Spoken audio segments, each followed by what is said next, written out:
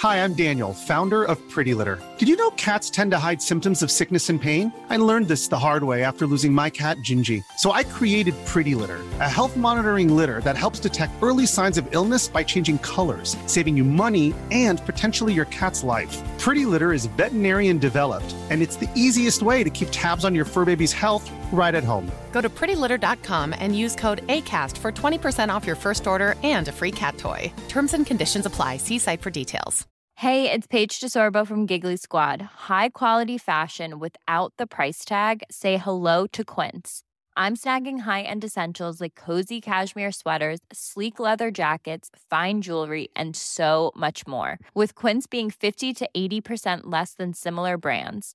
And they partner with factories that prioritize safe, ethical, and responsible manufacturing. I love that. Luxury quality within reach. Go to quince.com/style to get free shipping and 365-day returns on your next order. Quince.com/style.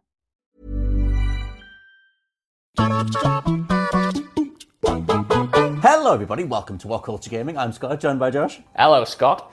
Josh, my friend, this broke the other day when we were pretty much done with our particular shift, but Metal Gear Solid's movie is moving ahead. Jordan Vogt Roberts' Metal Gear Solid movie, he's the dude that did Kong Skull Island, which I really liked, has cast its Solid Snake. It's going to be Oscar Isaac, none other than Mr. Oscar Isaac, Mr. Dune, Mr. Poe, Mr. Does everything that you want. It's a pretty good cast. He does. And I thought we'd do the rest of the casting, because me and Jules did a version of this back when the Metal Gear movie was more of a rumour, I think a couple of years ago. I forget, time doesn't exist. It's 2020. But now that we've got Oscar Isaac and there's sort of more tidbits out there as to the fact that it's like a standalone movie that's going to pull from various different games to make its own thing.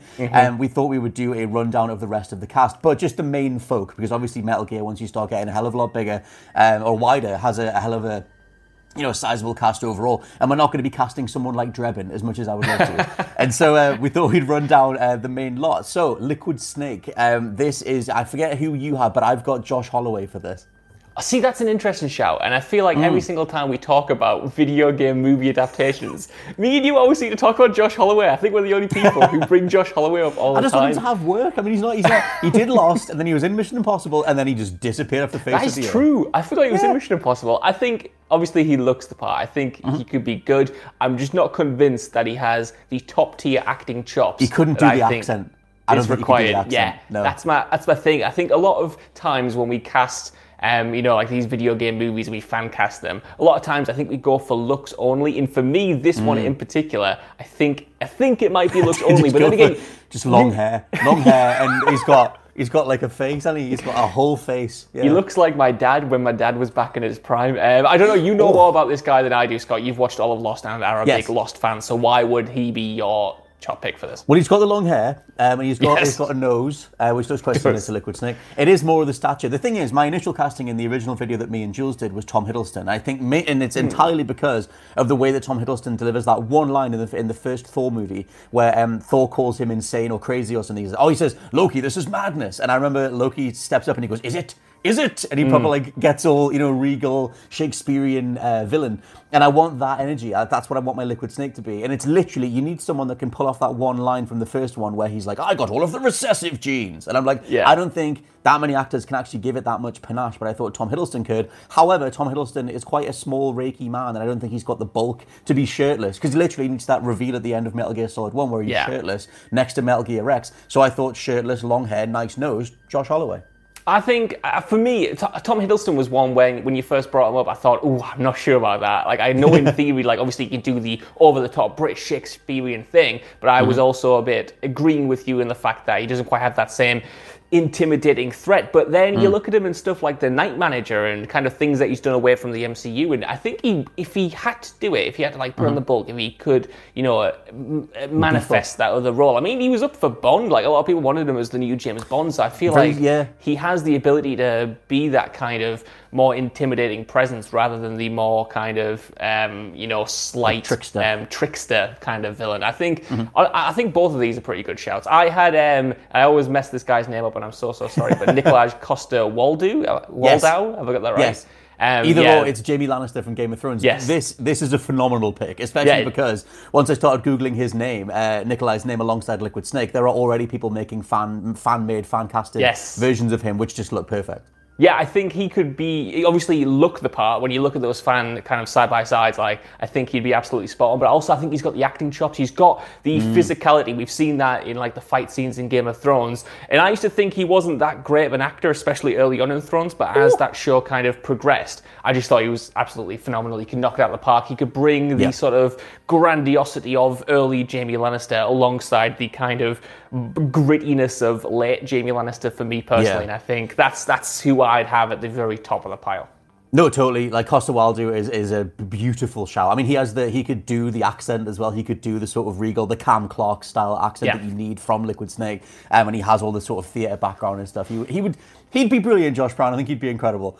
Moving on to Revolver Ocelot, I had Stephen Lang down for this, which is the dude that I know from the end of the Uncharted fan film that Nathan Fillion put together. I'm literally just thinking, who's a cool, crusty old dude with a big tash? That was my sort of my go-in thing. And I think Stephen Lang. Who have you got for Ocelot?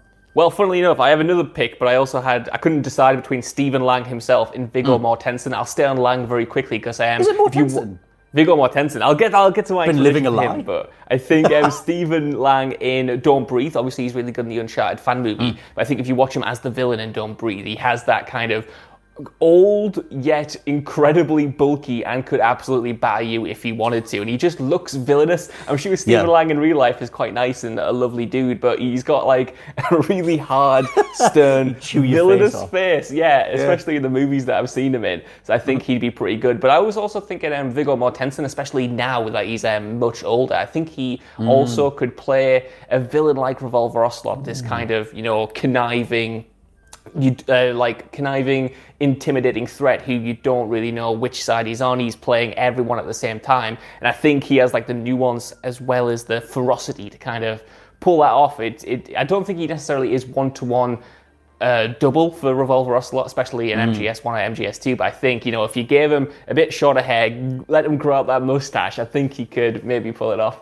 I could see that. I think initially, it's literally because I associate Viggo with Lord of the Rings. I associate him with heroism and Aragorn and all that kind of stuff. And I've only really seen him in A History of Violence in regards to doing anything other than that. But I think now that I imagine him with the big old tash, I think he could be a pretty good looking Ocelot. Next up is Raiden. I've got Ezra Miller down for Raiden because I want someone that is that right sort of like awkward, weird, elasticated man that I think eventually becomes lovable, and maybe someone that you doubt at the beginning, but you champion the whole way through because they are charming enough. But maybe I've not seen Ezra do enough stuff in regards to like fleshing out their entire range, but I'm assuming that they could do all the Jack the Ripper type stuff from the end of like Metal Gear Solid 2 if they went more in that direction. Yeah, I mean, for me, Ezra Miller, I think they'd be a good shout if it was like a few years ago. I don't know if I feel like for me, they're a little bit older now. I don't know. Even as the Flash, I think they feel a bit old for that kind of younger character sort of.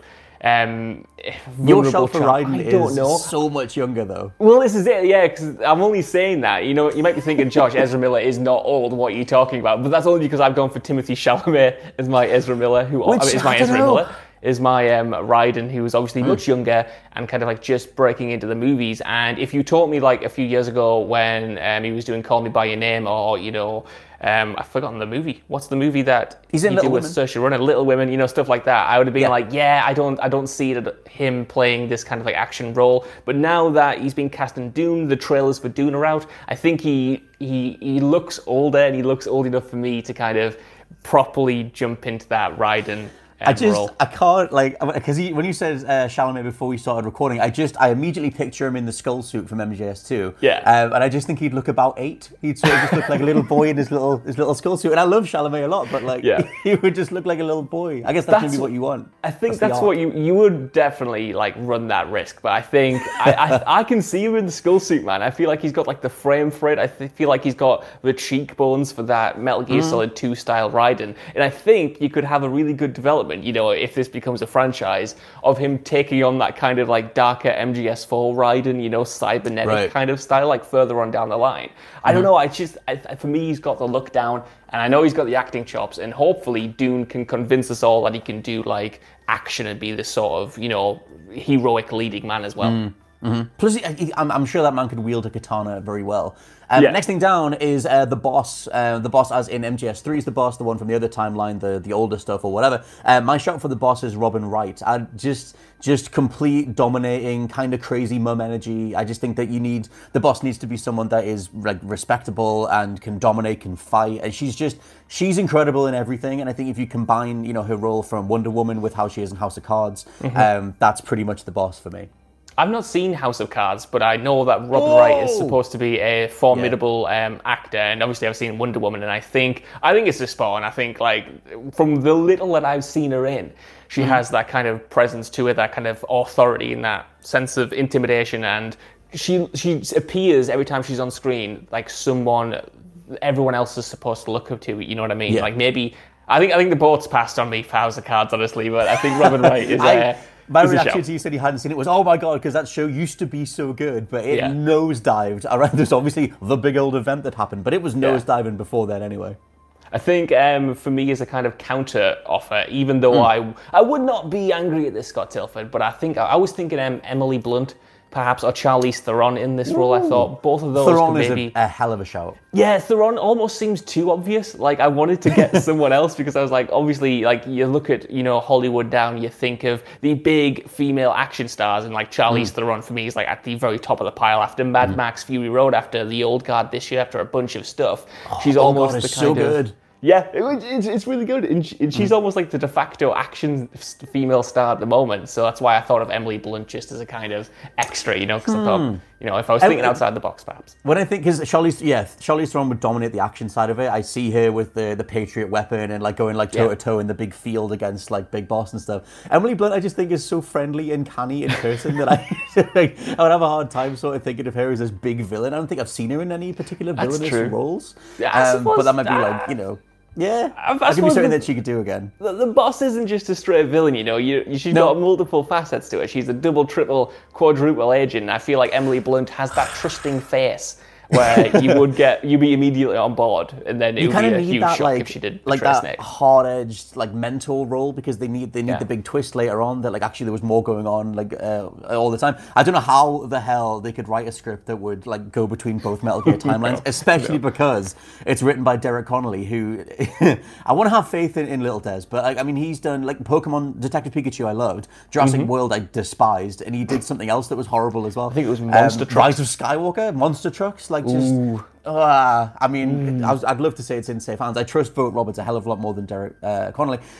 Next one down is Big Boss. I've just got Oscar Isaac with beard for Big Boss. I love that. I love that casting so much. You don't need anything more, Scott. If you've got Oscar Isaac in your movie, I reckon just let him play every role. You know what I mean? Let him be Ocelot. He could be Liquid as well, really. Yeah, they're all see, clones. I like the idea of them having separate actors for Liquid and Snake, because they have slight differences, even though they're obviously clones. But yeah, I think it makes sense to get him back for at least a young Big Boss. If you're going to go down Metal Gear Solid 3, you're going to have some flashbacks in. Just let him play a different version of, obviously, like that character, the character that came before, the character that all of these different clones came from, you know what I mean? If they were going to cast someone else, though, I think Kurt Russell is perhaps an obvious choice. Obviously, back in the day, his Snake Plissken from Escape from New York was essentially the basis for Solid Snake, at least in Metal Gear Solid 2. That's a direct reference. So I feel like, obviously, he's a bit older now, but he's still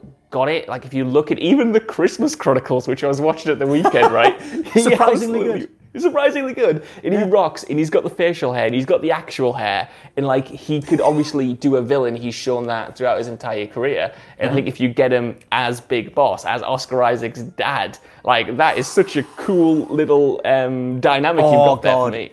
I would love, because obviously the twin timeline thing, if you go back to the present day timeline, you do need an older Big Boss to walk in at the end and do the whole big monologue about, setting everything right, and this person was dead all along, and this was a clone all along, and I've been on ice for like 70 years or whatever it is.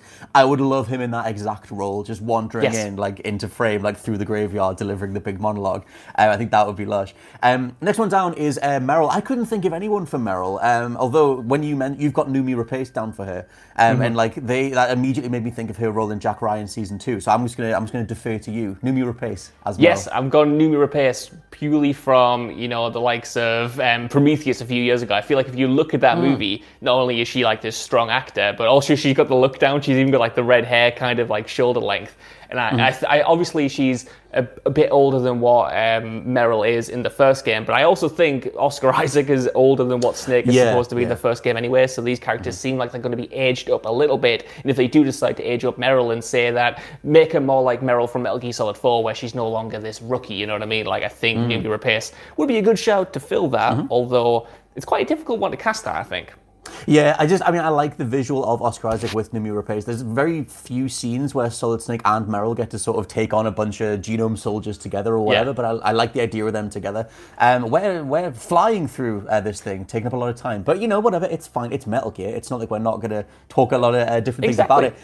Colonel Campbell, I've got Chris Cooper down for Colonel Campbell. I think, that's good. I just think, I know, right? Because, thank you. I think I was watching Some of All Fears and The Bourne Identity, and I was just like, who's a sort of middle-aged to later crusty old white dude that could be Colonel Campbell, but be lovable at the same time? I did see some fan casting saying it could be Robert Duvall, and I think that Duvall's a shout, but he's like 89 now. Yeah, he's pretty old. And Colonel Campbell doesn't need to, like, Metal Gear Solid 4 Campbell is getting towards that age, but like, I don't think they'll do any of the MGS4 stuff, so if I want a capable, crusty old dude Campbell, then for me it's Chris Cooper. That's good. I had 2 goes at this and couldn't get anywhere near as good as that. I had Bryan Cranston down initially, and then I deferred to Sean Bean. I thought Sean Bean's like a good banter pick. I thought that was just funny because I watched him in Possessor recently, and we all laugh. We all talk about like Boromir. We all talk about the fact that Sean Bean dies and everything. Obviously, the Colonel doesn't die. In MGS1. And I just think Sean Bean, judging off what he's recently been doing, the likes of Possessor, stuff like that, he can play this sort of hard kind of arsehole, but also he's Sean Bean, so he's inherently lovable, you know what I mean? So you can balance both the scales. And I think that'd be mad, but good. What they would even do with Campbell if they directly sort of, because you don't even really see the Colonel until 4. Like it's not. He's always just a codex square for like Metal Gear Solid 1 and 2. I guess you see him in like Portable Ops and Peace Walker and stuff. You see like the younger version of him when you break him out of like some prison and whatever back in the older timeline. But yeah, I don't know if they do that role where it's voice only. You could just get Paul Eading back. Like I mean, he's doing all the voice work for the 30th anniversary or whatever it is as well. Last thing, I was just another character that I thought of that I think would play a seismic role across, especially MGS1.